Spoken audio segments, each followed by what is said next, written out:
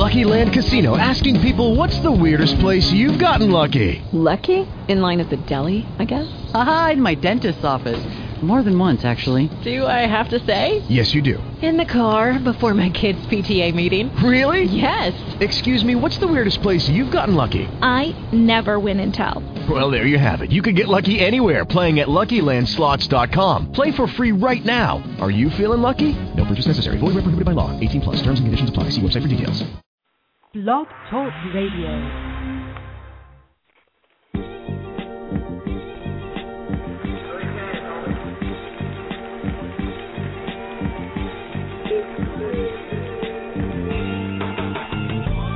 Real sports guys.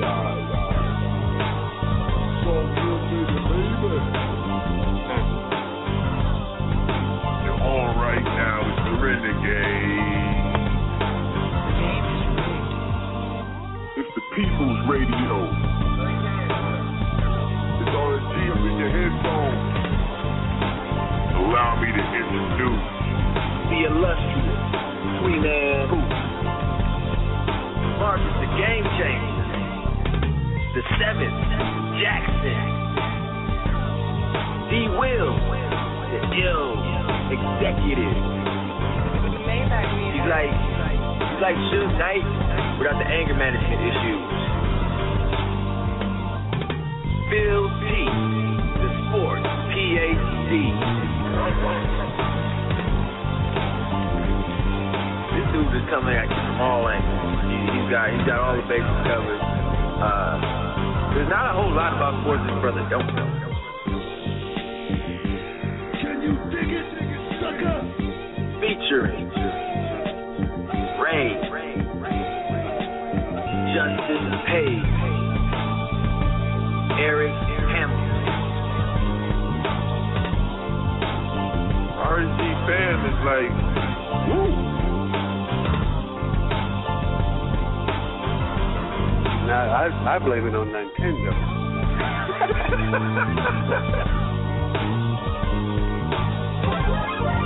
It's definitely a gin party around here. Definitely a gin party.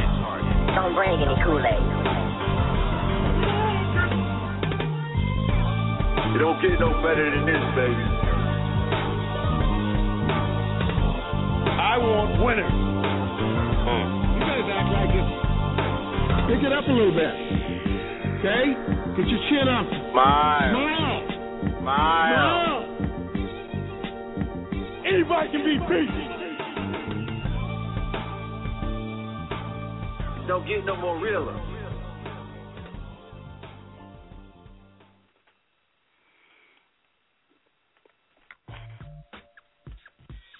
Welcome to the Real Sports Guys, where real guys talk real sports. RSG, Renegade Radio, back in the building for another Slammin' Tuesday night show, another Slammin' podcast. I got the fellas in the house. First off, you could have been anywhere in the world this evening, but you're here with us. And we'd like to thank you for your patronage. Allow me to get into the proceedings this evening. Before we get into everything we got going on for y'all, I must introduce the rest of the Renegades, where we are known worldwide as the illustrious three-man booth.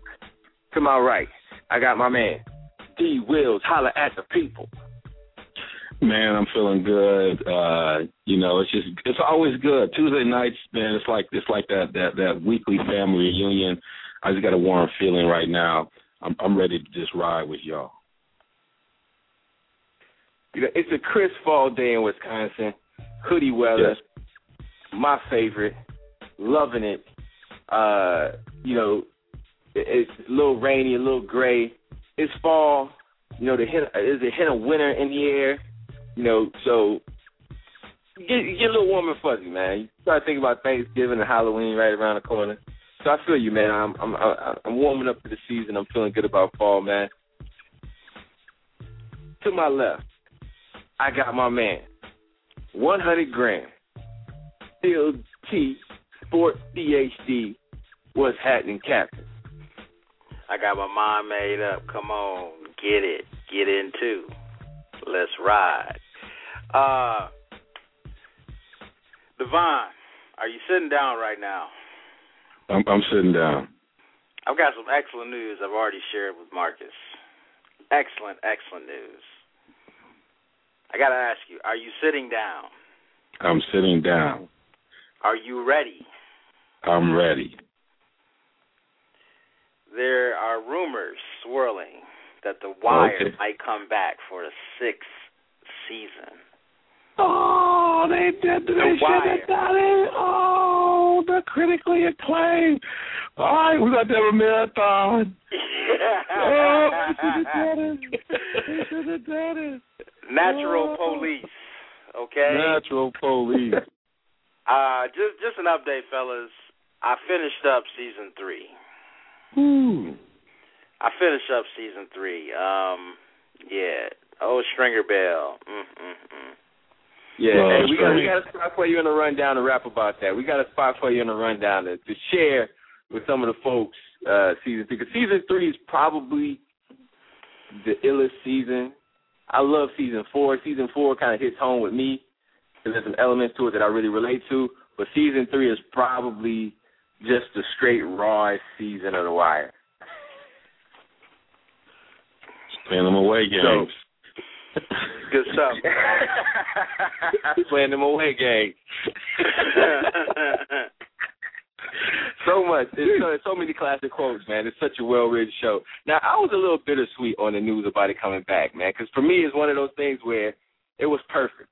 To me, this is the perfect show. And I'm like, okay, if it's coming back, it's got, like, I'm like, it's like, you know, it's like if Jay-Z came out with an album, Reasonable Doubt 2. Yeah. It's like if Jay-Z came out with a Reasonable Doubt 2. If you're going to call it Reasonable Doubt 2, now you immediately put it in contrast with Reasonable Doubt 1. And well, I mean, so the Blueprint, KRS-One already made a joint called The Blueprint, but Jay came in and knocked it out the park. But then the Blueprint 2, okay. Yeah, exactly. You see what I'm saying? Then Blueprint 2 came out, and it was like, what is this? Was there a Blueprint 3? Yes, there was a Blueprint 3, which was it was a happy medium between the two. Wasn't as hard as Blueprint 1. Was not as bad as Blueprint 2. Yeah. Yeah. So there's a bit of redemption, but 2, was that the Gift and the Curse Blueprint 2? Yeah. See, I think that was one of his worst albums. Right. Hey, if not the worst. If not the worst. It's just too much. You know, if he had 10 to 11 joints, Kingdom Come, whew. Oh, those two are. Let me pause for a second. Yeah, those two are at the bottom of any of Jay-Z's top albums list for me. Those two are at the bottom. I mean, those are bottom shelf. You know, they still kill about 80% of everybody else as far as an album goes, but his standard is just it's a 25-5 game for Jordan. You know, right? Anybody else does that, and that's awesome. But when Mike is giving you that, something's wrong. So we gonna get into that too, against the hapless kings. You know, that's so not only was it just an ordinary shooting night, but you know, D. Will was a Hubie. He went with hapless. The hapless king. That's not the Hubie Brown dictionary of basketball phrases right there. Hapless. Commish, now that I got your attention, what is the fantasy basketball draft? You know, I've been checking it's on the calendar, man. I think it's October 29th. I want to say it's October 29th. That's opening night, I'm man. I'm still waiting on what's the 28th. And it's right at that. It's right at the bang. It's right there. That'll work. Before the season opens. That'll work. But what I was telling my man, I'm waiting on my man G. Wills and RJ Page to get in. Wow. I need to ante up. You know, I've been on alert the past couple weeks in my wearing my other hat.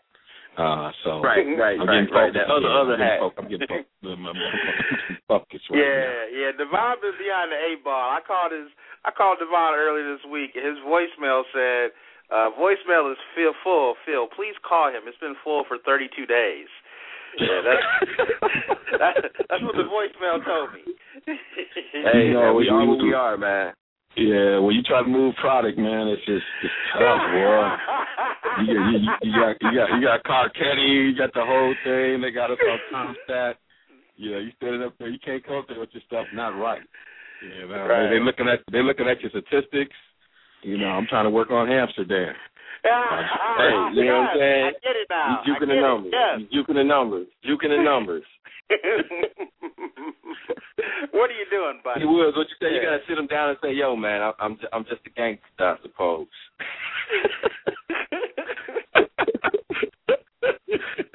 I want my corner. Hey, as you can tell, this show is gonna be full of wire references, and from now going forward, because now we're all three in deep, and we're some quoting fools when it comes to quoting movies, rap songs, television shows, cartoons, whatever's worth quoting. You know, anybody that's known us for an extended period of time, knowing we are the quote kings. We'll drop quotes, always appropriately, of course, but we'll drop quotes at any given moment. You know, and only the other cats in the room that know us will know what's going on, and you'll see us snickering in the background. And again, if you know any of us, you had an experience with us where we've dropped a quote and a couple of the cats get it, and you know we just kind of get that nod and like, yeah, you with me, bro. I have another announcement. Run with it. This is news for you guys, too. Just got Eric Hamilton signed up for the next Fantasy Cypher. It'll be coming out next Wednesday, so got that contract signed. Yeah. And we'll be back in the studio here in a couple. You there, brother? He got excited about it. He must have got his fantasy tip. He's trying to go and change his lineup. Right. We got to check in and see if he's winning his league this year. You know how PhD does with the bragging. This cat is the Yasiel Puig of fantasy sports. Brother just be prematurely bragging. You know, ball ain't going on the park yet. He's celebrating already. But we have a slamming show lined up for you all. You know, this is no 40-degree day radio. How about that? Another wire reference for you out there. There's no 40-degree day radio right now. So what we have in store for you, this is the portion of the show we call the intro to let them know. I'm going to run through quickly everything we have in store for you tonight, give you a quick rundown of some of the topics we hope to cover. If we get to everything, then we do. If we don't get to everything, then we don't. And it's like that around here. You listen to the Real Sports Guys Radio, realsportsguys.com, RSG, Renegade Radio. Tonight's show, we're going to talk about the top 7 coaching jobs in college football during the Funky Editorial. We're going to give you our bottom 3 of our top 7. So stay tuned for that. We'll also kind of each of us will lay out our criteria for how we pick schools. We're going to dig into the NFL action of Week 6, recap the games from our Six in the Chamber, update the Six in the Chamber standings. We pick 6 games every week, 4 NFL, 2 college. So we're going to update you on where we are with those, give you our new intel, that new information coming across the RSG desk. What do we now know about the NFL? To drop our impressive performance on you, then hit you with a new Six in the Chamber for Week 7. All right? Then we're going to transition into our 5 on the black hand side, where we're going to give you a plethora of topics that we're going to cover. Might hit you up with Drake's new album, give you some perspective on that. Give some Wire Season 3 highlights from PhD. Talk about Jadeveon Clowney and his stock right now and where it is and where he projects going forward as an NFL prospect. MLB playoffs, of course, we're going to touch on that. And then we're going to hit you off with some NCAA football. Talking about the BCS standings are going to be coming out soon. Who outside of the SEC is going to fill one of those spots? We all know the SEC is going to have a squad in. That's just the way the BCS works. All right, SEC is going to have a spot in the BCS title game. We're going to see who else might slide into that second spot, whether it's Oregon, Clemson, or Ohio State or somebody else that we have any that's not even on our radar right now. So we're going to get into all of that tonight. Again, hang on. We got 90 minutes of funk for you. We're going to jump into it right now with the Funky Editorial. Let's go. Fellas, only one thing we need to say. Shall we say it, y'all? Melvin, Jimmy, Coleman, Ryan, say it. Everybody wanna get funky one more time. We want the funk. Give us the funk. This edition of the Funky Editorial, we are going to break down our top 7 coaching jobs in college football. Now, tonight we're going to give you our bottom 3, 7, 6, and 5 of each of our lists. Now, before we get into that, first let's talk about some of the criteria that we chose to use to kind of create our list. I'm going to start with my man D. Wills. D. Wills, can you tell me a little bit about your process? You know, he has these processes and this vetting system that he goes through anytime we do a list. Can you explain that to us, D. Wills? Let us behind the curtain. Well, you know, what I tried to look at it, and I'm glad we're talking about how to, and this, you know, I had to really start to build my filter. And I started with a couple of things I think are important. I looked at the element of tradition. And tradition, if it's well couched, provides you access to things that other folks can't get access to. It allows you to recover in ways that you can leverage. And so that has to be a factor. Recruiting history, your ability to attract the talent you need to succeed. And I didn't say top talent because some of the teams that I'm having here that are great jobs, they have a way in which they recruit that allow for them to compete, but they might not. Some of them might not necessarily be, at least some of that just sitting on the outside of my top 7. Might not necessarily always rank in the top 5 in recruiting, but they can still win. They understand who they are. Realistic expectations from fans. This is an important feature to me about having a quality coaching job. And realistic expectations from experts, whether it's local media and other folks, about what that job means and what success in that job means. And the other thing I think is important is facilities, kind of budget, and that whole kind of thing that you can sell. So those are some of the things that I brought into my equation when putting together my top jobs. Okay, all right. Now, you know, you talked about the realistic fan expectations. Why don't you dig into that a little bit more? What were you thinking about? What sparked you to go in that direction? Let me take a job that most people would have in their top 7 that I don't have in my top 7. Let's take Notre Dame. You know, the fans, and they've had some success in recent years, but they don't really. I mean, the expectations at Notre Dame based on where they can actually compete from year to year. I mean, Notre Dame's got expectations like Alabama fans. They nowhere near Alabama. And on championship day, you saw the difference. So, you know, part of that to me is not, you know, it's ranked always as a top job, but when you put all the factors together, you know, being in the middle of, you know, Indiana, I'm not going to knock my people in the Midwest, you know, living on 1980s, 90s kind of expectation, and if you really want to go back to 1940s, in a way that doesn't realize who you can actually go after. They've had some success in recent years, but it's not a sustainable model given who they are, right? And so I think Notre Dame is a great example of, not that you shouldn't have expectations, but their expectations are like their USC. And they're not. Their expectations should be, we can compete every 4 years probably for a national championship, but not every year, right? But fans at Notre Dame, I think they can compete every year. Okay, all right. I want to shift gears. PhD, I want to bring you in, and I want you to talk about kind of your criteria as you develop your list. What were some of the key factors you considered? Location. First of all, history. History did play. I would say, you know, when I broke down my criteria, history was about 20 to 25%. And when I started my rankings, I only had it at 10%. But listening to Devon's rationale and also just kind of thinking through it the past 2 weeks, I bumped it up to 20 to 25% in the 3 iterations that I did. The thing that carried the most weight was location and fertile recruiting ground.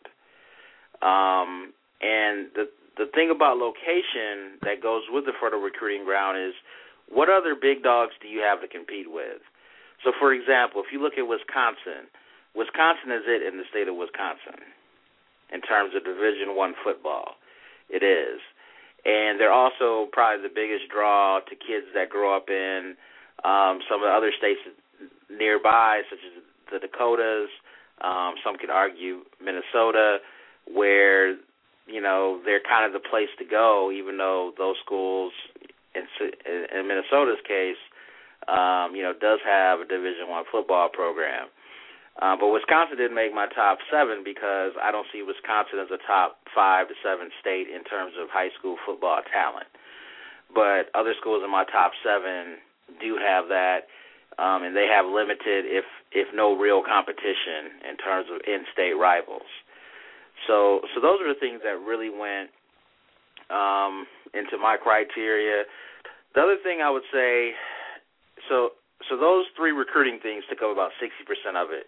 The remaining 10 to 20% came into play was pressure and patience of the base. If you're at certain places, I either ranked pretty low or had them out in situations in which the recruiting, the alumni base and the fan base is just unrealistic. They're living on the past. They're expecting, you know, you to win 10 games every year, even though you're not who you are, you know, once were, Notre Dame. And I think those are really tough jobs, and for those reasons, I think some people just don't want to be involved with it. Okay. Excellent criteria. I'll drop my criteria real quick, and then we're going to get into our bottom 7. Very similar to you guys. I would say, you know, climate, and when I mean climate, I mean fan expectations, the atmosphere around the program, with fan expectations, kind of the buzz of the program. Location was real important. I also brought into conference. As we move towards this playoff system, I think every Power 6 conference is not created equally, and I think there are some better situations than others where if you're in this deal, you have a better chance of putting yourself in position to possibly get one of the seeds into the new playoff system or play for a national championship on a year in and year out. Resources, of course, all of the trimmings that come along with a Class A football program, you know, facilities, stadium, you know, all those other things, all the bells and whistles that you look for, and then brand. That's something that I really considered is, you know, when we're talking about the decision-making process of 16, 17, 18-year-old kids, brand is major right now. You know, brand is really important as to how you branded your program and what you look for. You know, how do you sell your program to a young kid?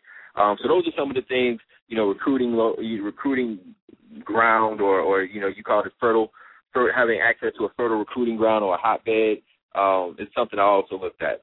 So I'm going to start us off and give my bottom 3.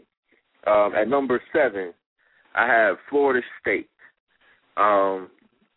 Right now, I think Florida State is in a great position being in the ACC. Miami's building, but Miami's not Miami. It's not the U right now. And so Florida State is kind of the flagship program along with Clemson in the ACC. But the reason I chose Florida State is because of history and tradition, great facilities, and the access to Florida, which we know Florida, Texas, Cali, that's the holy grail right there of football recruiting. You know, you mine those areas and you can come away with, you know, the backups in Florida, Texas, and Cali are going to sun, you know, the starters in other states. So Florida State is coming in number 7 for me. Number 6 on my list, I have Alabama. And what knocked Alabama back for me on my list, it's a great program, great facilities, great tradition, but the expectations. If you look at the history of Alabama coaches, it's either you win big or you flame out. There's really not a whole lot in between. There's really not a whole lot of tolerance for mediocrity, which is fine, but that also means that, you know, you're in the toughest conference in the country, And there are going to be times where you fall back to the pack. Right now, they're out in front. They're the hot name in that league. But for a minute, Florida was a hot name for 4 or 5 years. Before that, LSU was the hot name for 4 or 5 years. So it switches. You know, who knows if a program like Tennessee will ever come back. That's a tough league to win in and year out. But the expectation at Alabama is that they're going to do that. So that's why I have them at number 6, because I think the expectations of that job can sometimes get to that unrealistic point, because football is life. College football is life in that state. There's no pro team. There's no professional sports, period. So, you know, the Tide are the big show. And the Auburn Tigers, you know, I think they would probably be 1A in that state, but the Tide are the big show. And because of that, you know, everything you do gets scrutinized. Every move you make, every recruit you don't get, people are talking about. So that's my number 6 job. My number 5 job is USC, University of Southern California. This has location, access to fertile recruiting grounds, great facilities, great history. And the only thing that I think holds USC back, and the only reason I don't have them higher, is because of the conference that they play in. The Pac-12 is becoming a bear of a conference right now. When you talk about Oregon, University of Washington is coming back, resurrecting themselves. Arizona State can be a solid. UCLA is coming back. Stanford has established himself as a power. Oregon is a beast. So, again, that whole situation as far as continuing to be able to win going forward, you know, as a potential coach, that's something that I think you really want to consider is, what are my chances of really being able to kind of year in, year out put myself in the conversation? Having those other teams in your conference definitely boosts the status of your conference, but it also makes it really difficult to come out with 1 or 2 losses in a given season. So that's why I have USC at number 5. Any questions, qualms, issues around my list from the other 2/3 of the illustrious 3-man booth? I would say that I'll get my list together, but I think I understand what you said about USC in Alabama, but I think that has a lot to do, and I'll talk about this more later, with who you gotta hire somebody who's used to riding thoroughbreds. And where they've made mistakes is when they hire people who are used to driving buggies. And the person they hired, everybody around them knew that was a buggy driver, but the people who hired them. But whenever they've ever hired a thoroughbred driver, they've dominated and mastered it. So a lot of it has to do with that program has less to do with who the coach is. It's about people forgetting the kind of coach they need to win in those programs versus some other situations that I probably would have equally agreed with you about. That most people might have these programs as high jobs, but for all the things I said, they're not. But those 2 programs are programs that I might have had a little higher, even given all of that you said. Okay, fair enough. Any other criticisms? The Florida State one, we're going to probably speak about the same thing. I agree with you on Florida State. Okay, all right. I want to pull in PhD, and let's get your bottom 3, bro. So honorable mention, Michigan and Nebraska were my honorable mentions. They were the ones that were on the outside looking in. And I had a really hard time, but I grew up a Michigan fan. It was painful. I was thinking about it all day yesterday. Well, not really. I thought about it for 2 or 3 minutes. But I felt a little guilty. But, you know, I'm trying to be as objective as possible, and unfortunately they just don't have it what they had in the 80s and 90s. So, number 7, and I may shock the world with this one, Boise State. I think however long my list was, 7, 10, 15, 20, Boise State was going to be the last team on that list. And I feel that any list should include, or at least any list of mine is going to include a homer, some kind of anomaly. And the reason I think that Boise State is one of the top jobs in the country is because Chris Peterson has created this program where before he got there, they were just vying to try to win their conference each year, just trying to be relevant in their conference. And he found a way to find kids to come to Boise, Idaho. He's getting 3-4-star recruits every year. And these are things that teams in the Big Ten, that aren't your traditional powers, have struggled with. These are teams in the Pac-10 have struggled with. And I think the other part of this job is kind of what Brad Stevens had at Butler, that the expectations of your fan base are a lot more realistic. Sure, you may not be making $5 or $6 million a year like Nick Saban is, but you're making $2 million a year at Boise State. Now, every college football job has pressure, but relative, I see it as a dream job, and I think that's one of the reasons why he hasn't left for greener pastures yet. I mean, we'll see how much longer he can hold off. Number 6, again, might shock the world here, but it's Penn State. Yes. Oh, my goodness. Obviously, they have went through, to say the least, hard times in the last couple of years of the Jerry Sandusky situation, the cover-up, and everything else. But that's not the first thing you think of when you hear about Penn State now. Regardless if you're at an academic conference, if you're talking to somebody who said they went to Penn State, during that whole fiasco, Penn State football did not even have to be mentioned. But that was the thing you thought about. We're only a few years removed. I believe this is only the second full season since this has come to light. And for the most part, this is kind of off the radar. It's no longer a story in sport. In terms of it, you hear Penn State and you automatically think about that situation. Obviously the situation is still very relevant, but to me that tells me, only being 2 years removed, that they're going to be back, in terms of recruiting top classes pretty soon. I mean, they had a really good class this past year. And, the reason I think Penn State was always very competitive during the fraternal years, one of the reasons is their location. Pennsylvania consensus, the consensus of high school football in Pennsylvania is top 5 in the country. They own that state in terms of recruiting. Pittsburgh has become more relevant, but they're still little brother in terms of recruiting in that state. And if you look at powerful East Coast, Northeast football programs, they're it. They are it.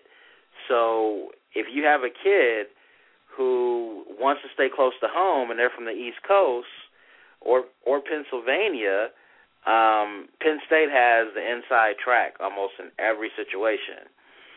So for that reason, I think Penn State is one of the top 7 jobs in the country. Number 5, Alabama. And for all the reasons you mentioned, Marcus, is the reason why a school like Alabama isn't at the top of my list. I believe that the expectations for them, they're just off the chart. For the most part during my lifetime, Alabama has not been a powerhouse. But the expectation for Alabama to be a powerhouse has always been there. And so during the years where they're going 8-3, 7-4, 9-3, that was not enough for their fan base. That it just wasn't. And I don't see Alabama, the state of Alabama, as being a huge talent area in terms of high school football. Great high school football there. They have a lot of talent there, but they're always bucking head with Auburn for those kids. Maybe not now because of what Alabama's doing, 3 championships in the last 4 years, but I don't think obviously that's not going to continue. And I think once they cool off of the national scene, they're going to have a tougher time recruiting all the South like they're doing. So that's my bottom 7. Boise State at 7, Penn State at 6, Alabama at 5. The other reason I'll say, the last reason about Alabama is that's not a job I'd want to walk into with Bear Bryant being there, with Nick Saban being there. You know, we had Bill Curry on the program a year or two ago, and he talked briefly about that, just how tough it was to be at Alabama when your name was not Bear Bryant. So it's I think that's a tough job to have when you don't come in and win right away. I agree with you wholeheartedly. I think when you follow a great coach, it's really tough because anything that you want to do different than that last guy is going to get questioned, and people are going to say, well, we did it that way and we won, and now you want us to do it different? You know, like that way works. Bear Bryant's way, Nick Saban's way works. So don't come in here upsetting the apple cart, you know. So I think that I agree with you. I think that makes it tough. The one that kind of gets me, that, you know, for me is Boise. I like the part about, like, Chris Peterson can stay in Boise as long as he wants to. I think for any coach, job security is probably one of the most important things. When you're thinking about a job, it's probably one of the most important things. I think the thing with Boise is that it was a hot name for a while, but I don't know if as a program, it's a hot program. Chris Peterson made that program. It's very similar to, you know, some of the basketball coaches who have taken programs and that were nothing and build them up to a brand. But now, if Chris Peterson leaves, I have a hard time believing Boise has a system in place to continue to have the same kind of success that it's had if that name coach bucks. If he leaves town, Boise has the infrastructure, the culture, the climate, the recruiting connections to continue to win. That's why I consider Boise as an honorable mention, just because their brand is so strong. But that was one of the things that kind of kept them off my list, was that I kind of felt that, you know, it was their success was very coach dependent. Like, they got the right guy at the right time, and they were the right program, and he was able to grab a hold of that, brand it, and really sell it to kids. Whereas I don't know if there are a lot of people who can do that. I think the thing about Boise is that they have the underdog label, and you always have people pulling for the little guy. Now, 18-year-old kids trying to decide where they're going to go to school at, that probably doesn't hold a lot of weight. But when you think about the community support and the regional support, and if you are a person who values security but still has that, like, you still need your ego to be stroked. You still need to be treated like a Nick Saban, like a god. But at the same time, have perspective to know that you value job security more than, you know, getting the job at Alabama. I think it's a good fit. It really is, especially if you want to be somewhere for a while. But at the same time, you probably won't be. I think we've seen the ceiling for Boise State in terms of being competitive for a national championship. Right. And if you're not okay with that as a coach, it's probably not the best job for you. Agreed. And I think that's where I don't know if it's, you know, a sustainable model. They're like a person who put out a good album, but I don't know if they're here for the long run. And so, and the people who are going to go for that job are now at North Dakota State, right? And so I don't know, you know, if you leave Virginia, you know, people can make it. Virginia might be a better job than Boise. And so that part, I think it's a good situation for the right person, but I don't know if it's one of those top jobs. That's what the problem I probably have. The one is the Penn State one. The one I'm struggling with. But I don't know if Penn State is a top 3 job in the Big Ten. You know, the argument, the Michigan, Wisconsin, Ohio State, I think those are all, you think about facilities, and it's about who you recruit. Do you have a model for winning? Michigan has been in the top 5 in recruiting forever.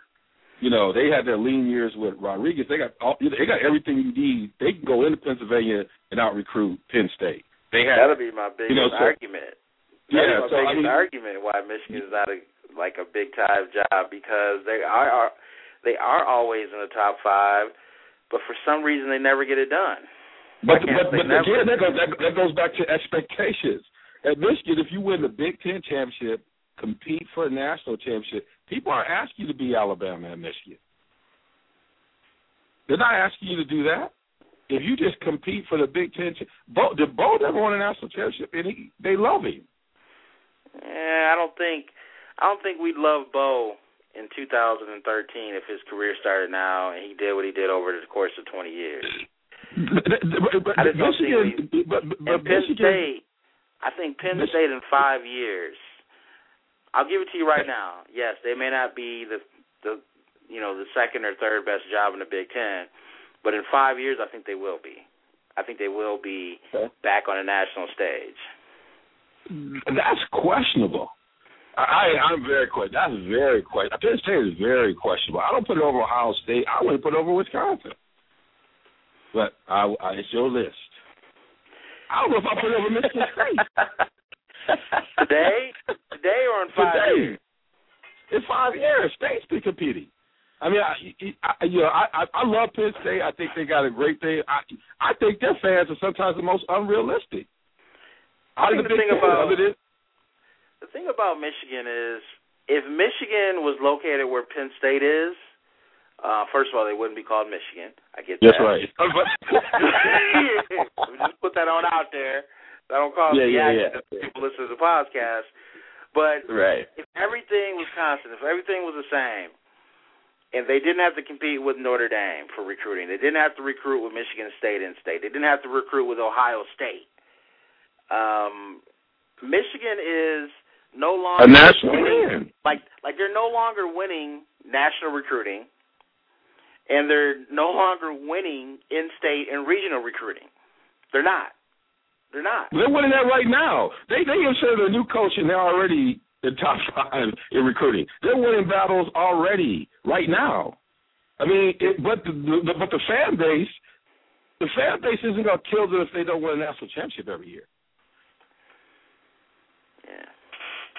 Brady Hope won't be there. If Brady has the same years that he's had his past 3, for the next 3, he won't be there. But how is that different? He won 11 straight games. How is that any different than Penn State fans? And I think he's realistically got a chance to do that more than I would say Penn State. Especially with Ohio State. This is the angle I take with Penn State, is saying that because Penn State is where it is, you're going to get a longer lease as a coach. So if this job opens up, you want to take it because they're going to give you time. They're glad to have somebody at Penn State because of where they've been the last couple of years. So you're going to have time as a coach. There's some security in that they're going to work with you. They're going to help you build it up because they know some of the restraints you're going to be working under. Who signed up when that job opened up? People ran the other way. Nobody, because nobody wanted to be the guy after Paterno, and nobody wanted to be the guy to guide them through the scandal. That's why I say in 5 years, I think that they'll be okay. Now, but before Paterno retired, that wasn't a top job. Penn State was like Notre Dame in my mind sometimes. I'm just talking before he retired. So let me ask you, the 5 years before Paterno retired, did you see Penn State as a top 20 program, a top 20 job? I saw them as a top 20 job, maybe right around the bottom part of that 20, because they had expectations like Notre Dame.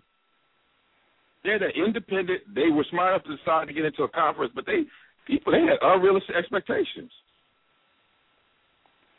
I just felt like Penn State fans did, but maybe I might be missing, so I'm leaving it alone. But I would say this. I would have had them as a top 5 program. or not top 5, but the top 20 program. I would have them for sure. That's top 20 for sure, easy. Yeah, that's an easy call for me. Top 7 is debatable, and that's obviously what we're doing. Yeah. Well, I'll leave it alone. That one is I'm sure I'm gonna strike some nerves. Captain Obvious, my bad. I had to go Captain Obvious for a second. My fault. And let me check before I start getting a ton of texts and emails tomorrow. Michigan probably is winning in-state. They probably are winning in-state. But it's not like 20 years ago where they were getting, if they targeted the top 10 kids in Michigan, that they were getting 8 or 9 of them. I think now they might be getting 5 or 6 of them. And Michigan State are getting the rest in terms of the top kids in Michigan that stay in state. I think it's a lot closer to 50-50 than it was 15 years ago between Michigan State and Michigan. But, yes, Michigan is probably still winning over Michigan State in terms of in-state recruiting. But I would say on a regional standpoint, they're losing out to Notre Dame. And Notre Dame's philosophy, if you look what Kelly has done, because think about it, Kelly was at Cincinnati. Before that, he was at Grand Valley State, which is Division II power in Michigan, around Grand Rapids. Kelly has not taken a national approach to recruiting. He has tried to win. Yes, he has got some kids, nationally, not in the Midwest.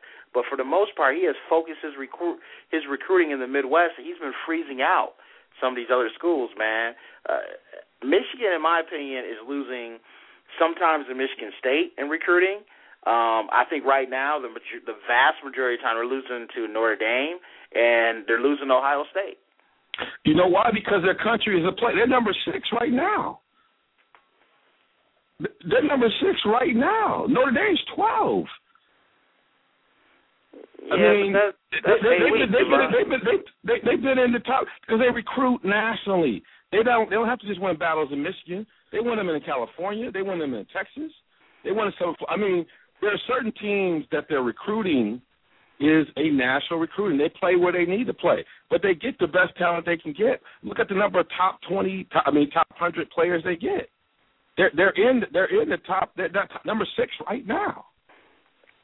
I think Michigan will always do well in recruiting because even when you lose to Notre Dame and you lose to Ohio State, you still beat 95% of the country. I mean, I'll give you that. I think Michigan is. But Notre Dame's number 12. Ohio State's number 9. That's all I'm saying. I'm just trying to use the number. That's all I know. That's all I'm saying. I'm not saying they should be the number 1 job. I'm not saying that. But they're at least a top 7. So, Devon, trending. I mean, think about it. When Tressel was there for the 8, 9, 10 years he was there, they lost in terms of recruiting. And Urban Meyer, Urban Meyer's been there for a year and a half and he ain't lost. So, in what direction? He losing something. He had number 9. He losing something. Okay, Devon. They were on probation. I'm talking about looking big picture. 5-year projection. What trend do you see in terms of Ohio State and recruiting? Do you see them staying at number 9? Do you see them going lower, or do you see them winning? What do you see at Michigan? Hope has already turned around in 1 year. I'm saying he's already turned it around. I don't understand what the bias is with Michigan. It's the same thing as Ohio State. Marcus, I need for you to answer. Marcus, can you answer 2 questions for me? I got for me. Yeah. Marcus, what city is the University of Michigan in? Ann Arbor. What city is Devon from? Ann Arbor. Thank you. We can move on. Hold on. I got wait. I got a drop for that. I have a drop for that. He hit you with one of these, Devon. Aha.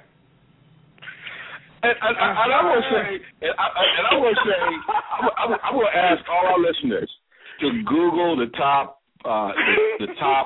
coaching jobs, and you won't find a list that won't have Michigan in the top 7. From anybody, from a lot of people who are earning from the Midwest, who will rank and have them in the top 7. Google them. Don't trust me. Go out and look. I want winners. ESPN. You won't have a list that won't have them in the top 7. And some of those people are from Florida. So Devon, Michigan was number 8 on my list. I agree with you to a large extent. You have a lot of folks who won't have Penn State. I'm not arguing Ohio State. I'm arguing Penn State. That's all I'm saying. Yeah, right now, if I was a coach, I would take the Michigan job over the Penn State job. Right now. No question. You toss a coin 100 times, 50 times is going to be head, roughly 50 times is going to be tails. But guess what? 100 out of 100 times today, I'm taking that Michigan job. If both of them are open and both of them offer. In 5 years, though, I think Penn State is going to be back where they were.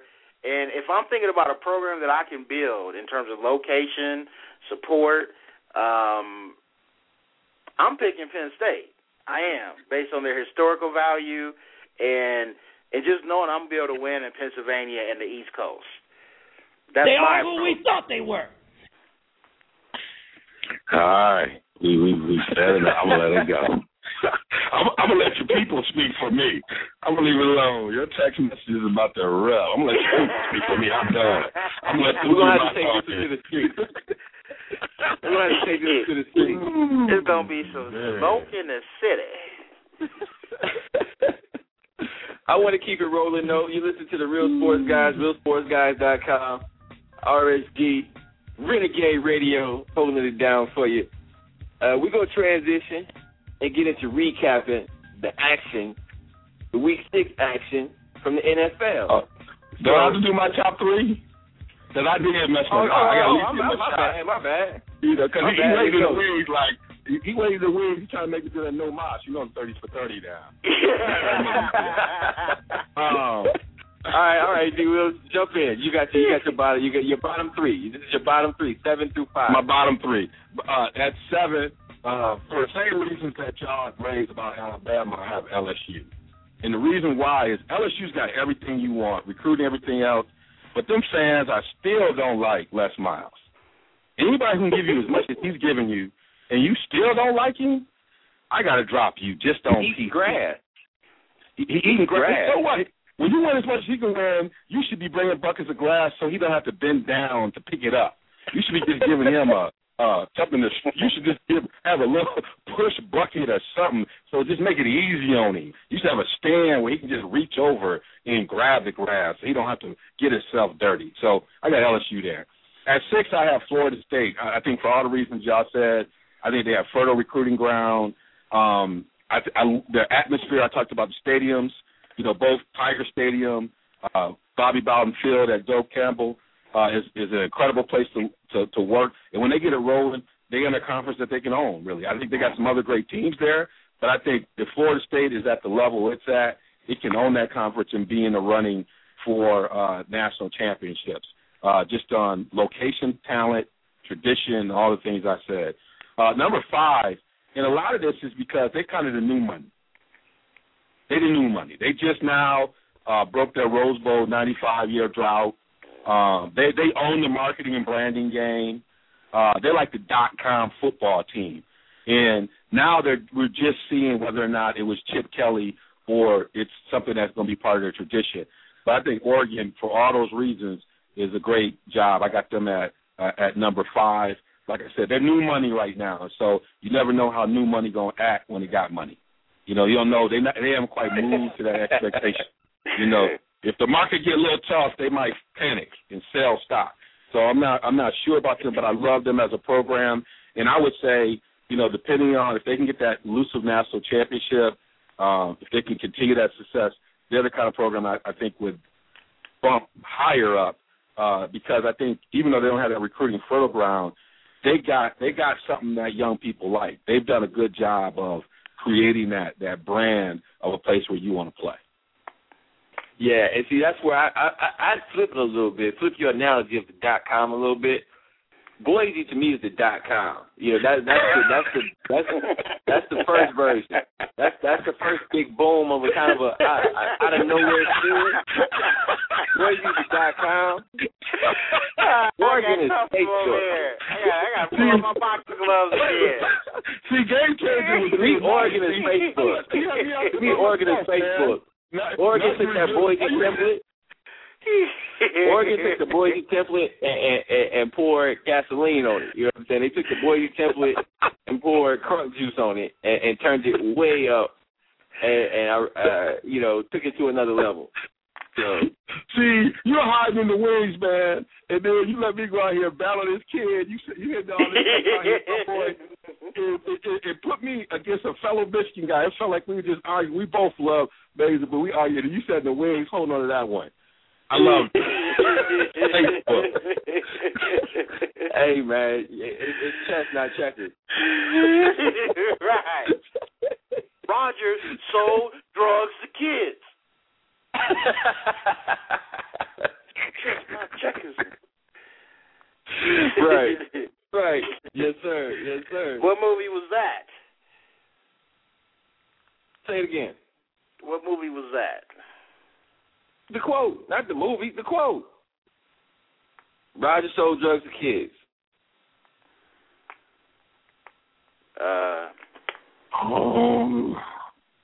What movie is that from? Oh, I'm like, that's right at the top of my head. I cannot believe I'm Wow, you guys are losing credibility like I am with Boise State right now. Wow. I know. You hear me on the whole that, my mind is cloudy right now. Wow. Roger sold drugs to kids. It's chess, not checkers. Yes. Wow. We're going to go to a commercial break.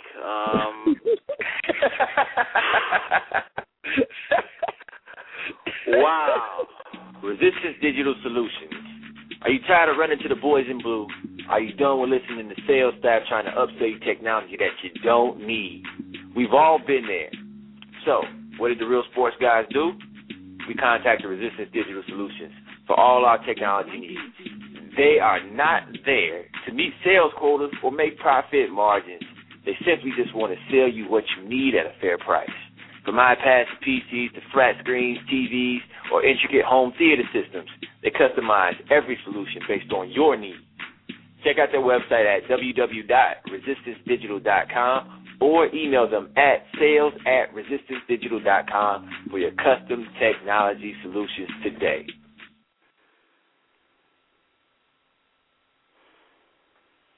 All right, man, we back, man. I still don't know why Roger sold drugs. What am I missing, man? What am I missing? Wow. Is it gonna smack me over the head once you give it to me? Yeah, it will. And I almost don't even want to. Wow. You gotta say it now. Wow.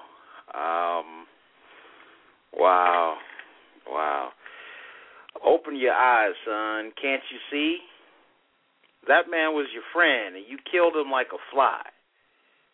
Why is he my friend? Because he knows my first name? Roger sold dope to kids. The world's a better place without him. This man was a major violator in Los Angeles. This is a game. I'm playing with your beat. That's my job. That's your job. I watched that blank operating impunity over 10 years, and now I got him. This beat is chess. It ain't checkers. Man, I'm colors? Menace to society. Wow, Menace to society. Training day, guys. Training day. Roger. Breathe, dog. Breathe. That's right. No. Yeah, you had me hot on that Michigan thing, man. I couldn't even come back there.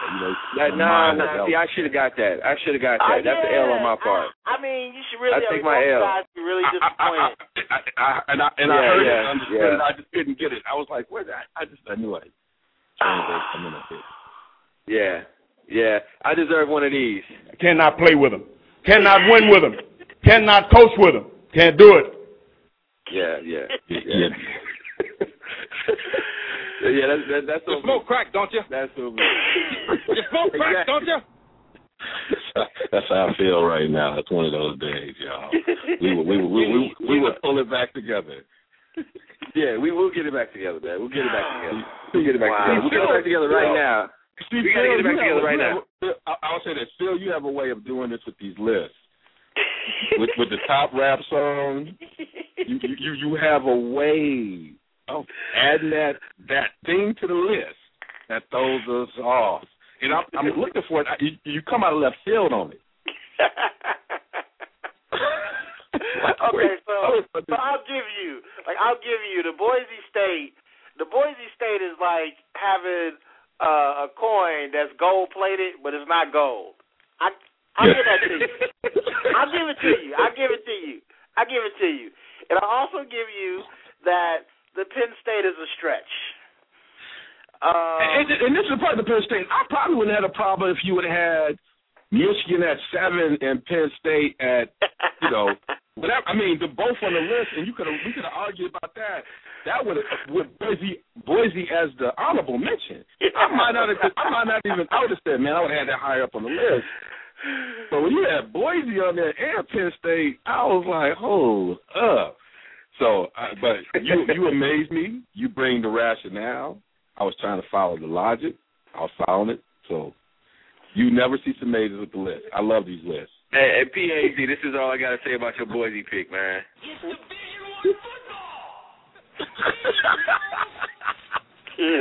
play intramurals, brother.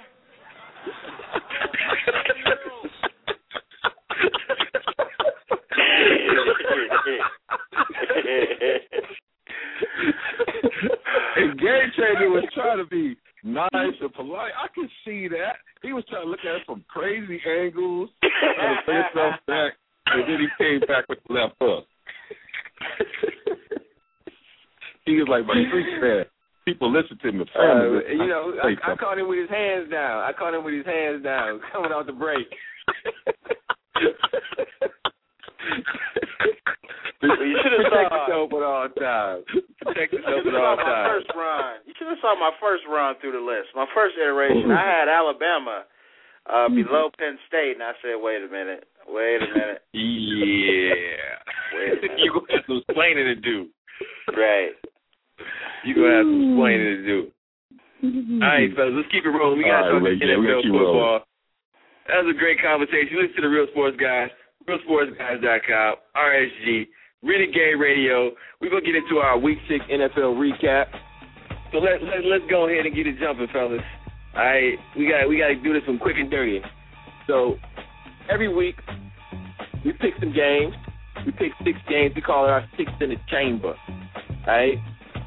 We got our 6 games from last week. Whew, man, it was a rough week for the game changer. We had New Orleans versus New England. We had Green Bay versus Baltimore, Arizona versus San Francisco, Dallas versus the Washington racial slurs. We had Oregon Ducks versus the Washington University Huskies, and LSU.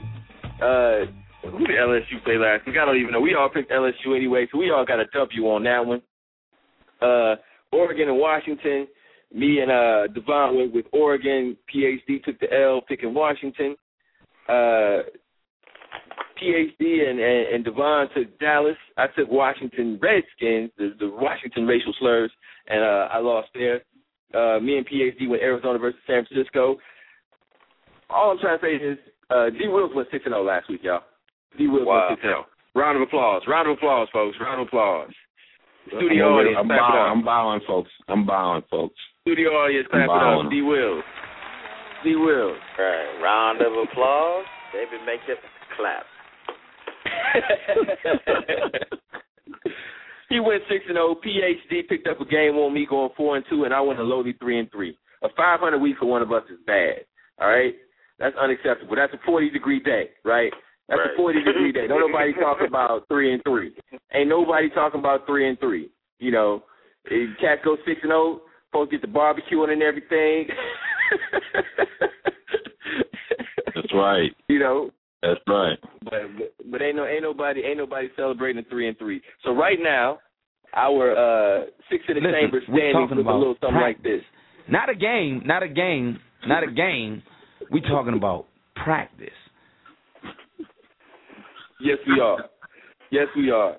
Right now, my man G. Wills is running away with it. He's up 3 games on me and PhD. He's at 26-10. 26-10. Last week he put some distance on us. Me and PhD are in a tie at 23-13 each. So we got to step it up this week. Let's get into the games, though. All right, so that's where we sit in our standings. Let's talk about these games. The first game I want to get to, New England versus New Orleans. A barn burner came down to a last-second drive orchestrated by Tom Brady. He hits Kimbrell Tompkins in the end zone for a touchdown with 5 seconds to go on the clock. These are two of the best teams in the league, obviously. They battled each other. The first thing I wanted to, when I'm talking about this, I want to focus on New England and what they've done out there. Brady and Belichick seem to just continue to get it done. Brady, of all of the great quarterbacks, and we had this conversation about greatest quarterbacks ever, Brady's name is going to be brought up. And if you look at his supporting cast for most of his career, there's really no reason he should be in the conversation based upon who he's played with. Yeah. I don't know if you guys disagree with that, but I just feel like he just hasn't had the tools. When you talk about Montana having a Jerry Rice, when you talk about Brett Favre having a litany of receivers that have come through Green Bay, from Sterling Sharp to Robert Brooks, Antonio Freeman, all really solid, really solid to great receivers. Dan Marino had the Marks, Super Duper, Mark Clayton. He had those guys. Elway, he had the, was it Three Amigos? Was that what they was called? Back in the day. So all those guys had receiving corps that were elite. At some point, their receiving corps was amazing. You never give anybody other than the year he had Moss, the year and a half where he had a right Randy Moss, would you ever give a nickname to any of Brady's receiving corps? So how does he keep doing it? PhD, how does Tom Brady keep doing it? It's a Michigan guy. Oh, Michigan guy? That's for Devon. You can handle that, Devon. You got it, D. You know, he's a Michigan man. You know, no, I think one of the things that I heard Floyd Mayweather say. The reason why he's able to do what he's able to do is he always enters the gym like it's the first time, like he has nothing. And there's something about elite players where they have the ability, regardless of all the luxuries around them and everything else, they have the ability in some way in their mind to take themselves back to the beginning to a 0-0. And part of that just is fear of failing. And when you talk to Tom Brady or you hear him on interviews and things like that, he has such a fear that I think that was driven from his early days. I think sometimes he still sees himself as that 6th-round draft pick, and it keeps him on edge. And I think that's been the secret for Belichick's success, that no matter what they put around him, he has the same conductor. That this is a guy that's bright, has a great IQ. He has the ability to get his teammates around him to play. He has a competitive instinct, even though he doesn't always have the great physical attributes. People just believe in him. And I just think that when he goes up against other people, he just competes, and he takes his game to another level. It's surprising that the one person that's probably had his number in Super Bowl is Eli. But it's one of those things that just drives him, and I think he just enters every game every day not worried about his where he fits in history. He just thinks about winning. He was just talking about that last night before the Monday Night Football game. It was just his approach is he's not thinking about interceptions and things like that. He's thinking about what it takes to win. He's not thinking about padding stats and history. He just cares about winning. And I think you just in the proof is in the pudding. Yeah, the proof is definitely in the pudding. They're 5-1, possibly getting Gronk back. What do you think about this Gronk situation, PhD? The guy, there's whispers coming out of the locker room that guys are mad because Gronk is practicing and killing them in practice, but then he's not able to play in games. How do you feel about that? I go back and forth on that. I really do, because at one point I think he needs to look out for self, especially when he's already had multiple surgeries, the team physician, and he's getting criticized for getting a second opinion. He's getting criticized for not playing because he's not 100% confident, with his body and the ability not to get hurt again. These are all just, we don't know what's going on, and this is why I think the Patriots will always be relevant when Belichick is there. You don't get quotes. You get hints and whispers, but you don't get quotes. It's so at the end of the day, Gronk's going to come back, and the Patriots going to be relevant. Right now, they're 5-1. They're one of the best teams in football, and when they do get Gronk back, watch out. Watch out. The way that their defense is playing, I think when Brady gets another weapon, they're going to be fine. I don't think this is Derrick Rose. It's not. I don't like the comparisons that people have tried to make to kind of link this situation with Derrick Rose. Okay. Yeah, and that's where I kind of, you got to let guys come back when they're ready. You always hear the old adage that 90% of the game is mental, 10% physical. And if a guy is if his mind is not mentally on going out and competing full blast, full out, then he needs to get to that space before especially in a sport like football, that is so physical. You got to get in that space before you step on the court. Point blank, period. So that's how I feel about that. Another game I wanted to touch on before we move on and get into some of the other pieces of our recap. Dallas versus Washington. The Washington racial slurs is what I will forever call them from now on. How can we begin to really think about where the season is going for the Washington franchise? Things just seem out of whack. D. Wills, you want to take a stab at explaining what's going on in Washington? I mean, it started from how they handle McNabb. You know how I feel about the Shanahans.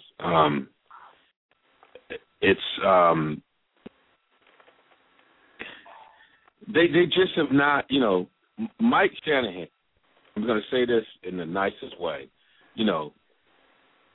built a lot of his career on Elway. If you think about post-Elway, I mean, he's done some great things, but post-Elway, he's had his struggles, to say the least. And they have never just been on the same page. They are the opposite of New England. Everything is aired. RG3 is everywhere. I just think that they need to get control of that house, and a lot of it has to do with, ownership that, wants to be on the field, wants to, as Suge used to say, wants to be all in the video. They got all that kind of stuff going on. And that doesn't lead to win. The team that wins, the owner, you hardly ever know who the owner is. And so it's just hard to know who's in charge sometimes. And RG3 always looks like he running for president. They just need to dial him down. They need to figure out what their next move is going to do and really start to prepare for next season. Okay. And then there's the Dallas piece. And Dallas is Jekyll and Hyde like nobody's business. This is a squad that is very talented, but you just don't know what you're going to get on a night-in, night-out basis, which really makes it difficult to gauge what this team is going to be. I mean, and it starts with the quarterback. Romo snaps out one week and it's just okay the next week. And you just quite don't know what you're going to get with him night in and night out, week in, week out. So, but Dallas right now is sitting in the catbird seat in that division at 3-3. It's interesting. A lot of the national pundits were high on that division, and I think most of us felt like that was going to be a pretty mediocre division. And it's played out as such. And none of us predicted that the Giants would be as bad. But the Eagles are decent. The Redskins are, about where we thought they would be with RG3 coming back. We all, I think, can kind of concede it's going to take some time for RG3 to get back to being the dynamic force that he was before. And then there's Dallas, who, PhD and I were definitely out on, but you were definitely in on, D. Wills. So, that's right. you got some props to collect on the Dallas pick right now. But you know, Dallas is going to do what Dallas is going to do, and Romo going to Romo. So we're going to see how that one ends up. You might not want to get it going too quick. You might want to fall back for a little bit, lay in the cut for a moment. Right, sell high. That Romo's going to Romo is you know, that's a hard position to go after. It's got too much evidence behind it. Yeah, man. There's a lot. There's a heavy data set behind that claim. I want to get into new intel and impressive performance. I want to go through these quick and dirty so we can get into our picks for next week because we're heading out towards the end of the show. So, new intel, PhD. What new information you got from last week? Nothing. Nothing. Reaffirmed everything you believed. Yep. Nothing. All right. D. Wills, what you got last week? New intel. San Francisco is beginning to, you know, round in the shape and start to stabilize. You know, we're not sure. I mean, for a while we thought they were spiraling, but they began to trying to right the ship. Okay, and the one I have is Houston. We have a problem. Things have gone way left in H-Town. I mean, you're talking about a team that at the beginning of the season we were talking about Super Bowl contention, and now they're in a bad spot. I mean, they're in a bad spot, losing 4 straight games after starting 2-0. Quarterback is out for, you know, the foreseeable future right now, and you have a backup situation that is not ideal. It doesn't instill confidence in anybody in that locker room. That's trouble right there. That's trouble right there for a franchise whose window of opportunity was already kind of tenuous. The window was small as guys start to age out in that franchise. When you talk about on the offensive side, Arian Foster and Andre Johnson kind of getting up there in years. They weren't going to be an elite offense for long. The defense is kind of on the other side of the coin where they're young, they're getting after. But if you don't got it, if the NFL doesn't tell you anything, if you don't got a quarterback, you ain't got a chance. That's just the way it goes. So impressive performance, fellas. PhD, who you got for impressive performance from Week 6? I'm gonna go with Vincent Jackson. Man, this cat he shows flashes, but then he doesn't. And I've always been in his camp that it's more of the situation that he's in. It's more of the quarterback. So this past week, he caught 9 balls, 140-plus yards, and 2 touchdowns, and he looked like a dominant wide receiver. If Glennon is smart, he will try to get the ball to him as much as the defense allows him to. All right. We got to vote for Vincent Jackson. D. Wills, your impressive performer from Week 6. What I like is, and this is a rookie, and I just want to continue to see him grow. Is Lacy? I believe he had 120 yards. He averaged about 5.2 yards per carry, but beginning to establish himself in that run game. And I think for Green Bay to be successful over time, when they've been good, they've had this solid run game. And given the fact that he could have been a much higher draft, it's good to kind of see him beginning to catch some steady on the road at Baltimore to get over 120 yards rushing. All right. My impressive performer, Cameron Newton. Boy balled out. Accounted for 4 touchdowns on the day. Had a great game against the Minnesota Vikings. Really stepped up for that team. They needed a W. They went out and got it on his shoulders. So hats off to Cam Newton. All right. Now I want to get into this week's picks. All right. So for this week, the games we're going to pick. First game we got is Cincinnati at Detroit. D. Wills, who you got?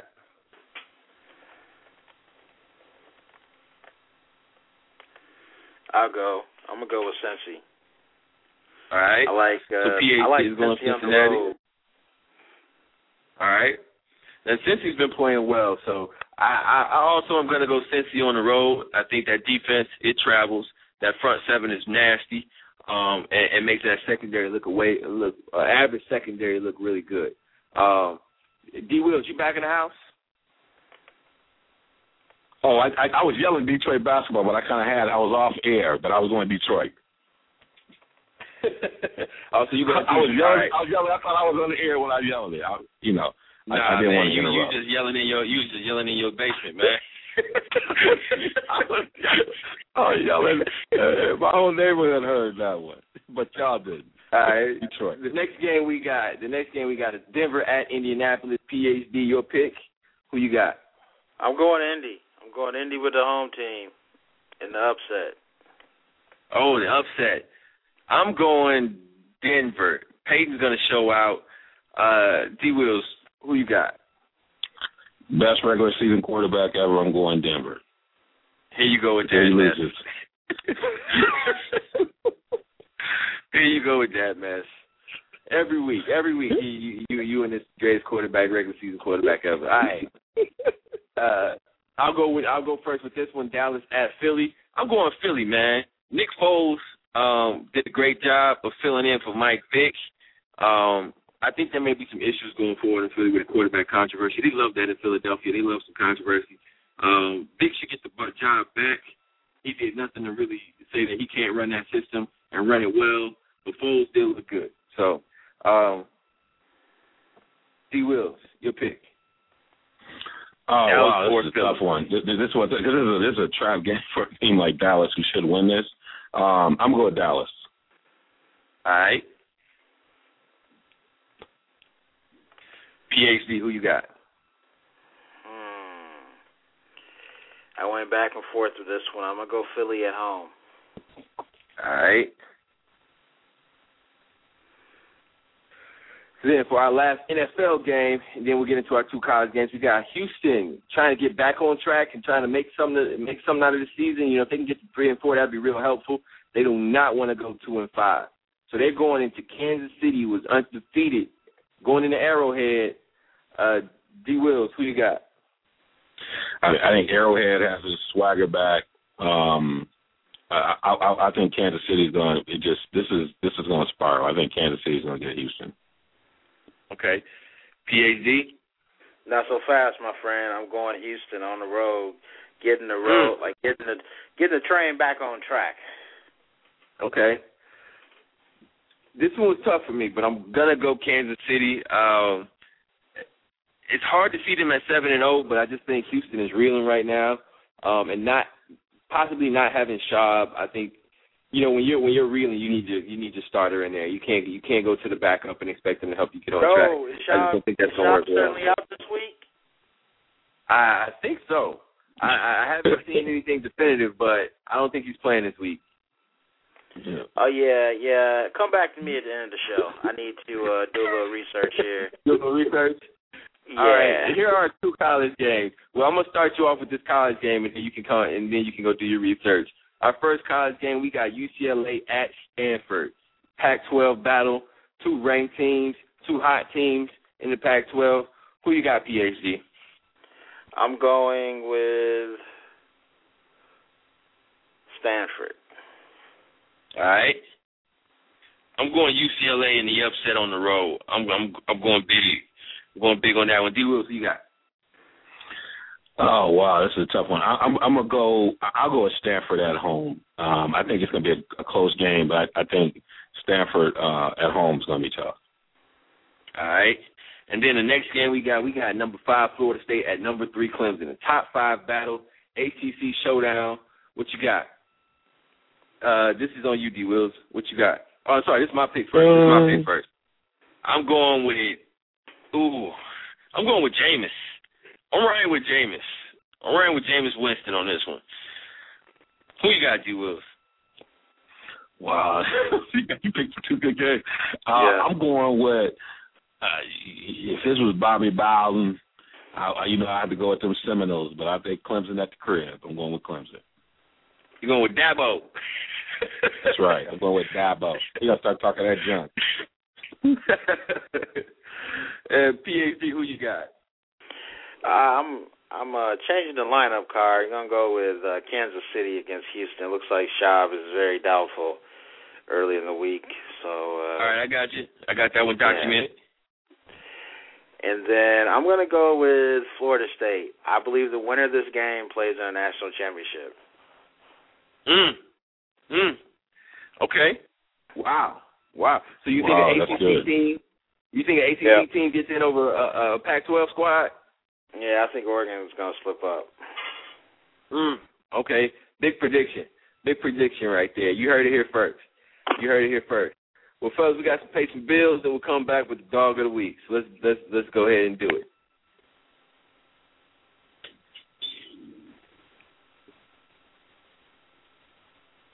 Now we're going to get into our Resistance Digital Dog of the Week. Resistance Digital Solutions. Are you tired of running to the boys in blue? Are you done with listening to sales staff trying to upsell you technology that you don't need? We've all been there. So, what did the Real Sports guys do? We contacted Resistance Digital Solutions for all our technology needs.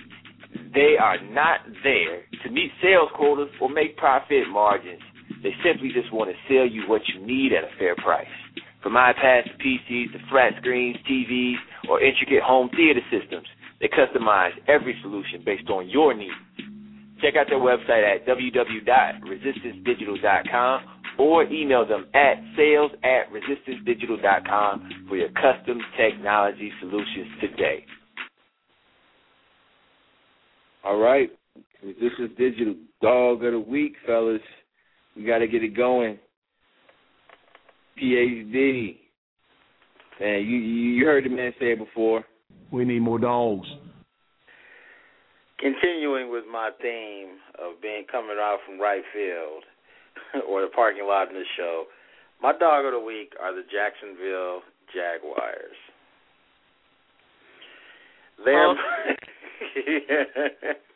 Oh, my goodness. The Jags were predicted they had the largest spread in NFL history. They were predicted to lose by more than 4 touchdowns, 29 points. And they only lost by 16. I think they showed up. They made it a game in the first half where people were talking about Peyton Manning might not play the whole second half. And to me, they showed some fight.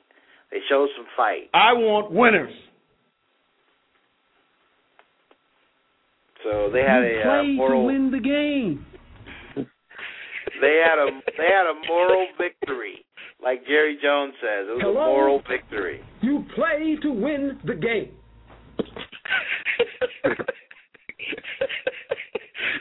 We messed the big guy today. Ooh, he gonna be more victories up for high school sports. When you get in the check, ain't no more victories. This is a good one today, boy. Oh man, D Wills, man. You know how it goes, brother. You know how it goes. We need more dogs. This is RSG first. This is a historic moment. I'm going to say the dog of the week is me. Anytime you go 6-0 against these two guys, they're picking games, I might not ever do it again. I'm giving myself the dog of the week. Okay. Hey, nice work. Hey, yeah, I ain't mad at you. What you want me to on the say? back, y'all steal. What you doing a good job? Good work. Well done, PhD. Well done. Well done. Effective use of the wire report right there. Effective use. My dog the wire. No, we got to stop. The wire. Come on, man. Yeah, man. I'm getting some special attention. Looking at me. What do you want me to say? Keep up the good work. The Wire, Kings of Comedy, man. Kings of Comedy. That happened in The Wire, too, though, man. Bernie Mac. Wow. So I'm just off then, man. I'm just off then. Wow. I'm just off. So, anyway, my dog of the week is Greg Oden. Yeah, my boy Greg Oden. Got through his first full practice in like 20 years. Shout out to Gio, man. Get it going, partner. get it going. I might root for the Heat just because of Greg. Hey, come on. We'll take it. I might root for the Heat just to see Greg Oden get some shine, man. But shout out to Greg. If I recall, you probably had Greg Oden at least 3 times the dog of the week. We got to go back and track that. Yeah. It's been a minute, though. It's been a minute. I think I had him after the first knee surgery. And then I caught him after the second. And I ain't messing with him for a minute. The cat started talking about his ceiling. My man's ceiling kept getting lower and lower and lower. Well, with the right coaching, he could be a poor man's John Concac. Right. Yeah. It's between Greg Oden and T-Mac. Sometimes I just don't understand. I'm trying to figure you out. Hey, Greg Oden and T-Mac. I actually wrote quite a long paper about T-Mac, man. I got something for y'all when we had that conversation. So just be on the lookout for that one. That one's coming. That one's coming. I got Greg some Oden in the same on that one.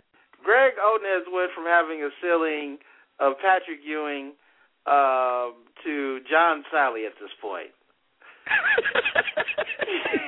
Maybe he can have half of John Sally's off the court career back.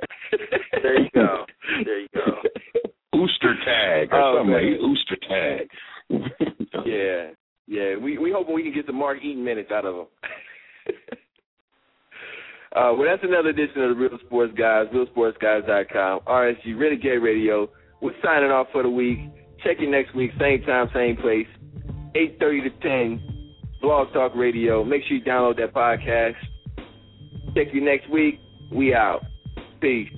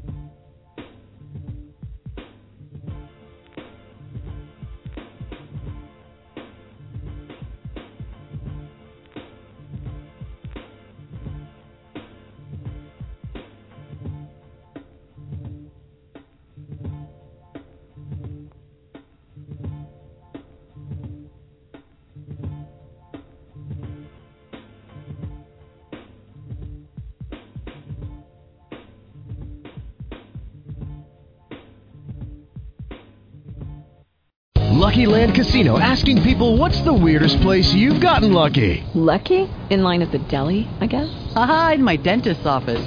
More than once, actually. Do I have to say? Yes, you do. In the car before my kids' PTA meeting. Really? Yes. Excuse me, what's the weirdest place you've gotten lucky? I never win and tell. Well, there you have it. You can get lucky anywhere, playing at LuckyLandSlots.com. Play for free right now. Are you feeling lucky? No purchase necessary. Void where prohibited by law. 18+. Terms and conditions apply. See website for details.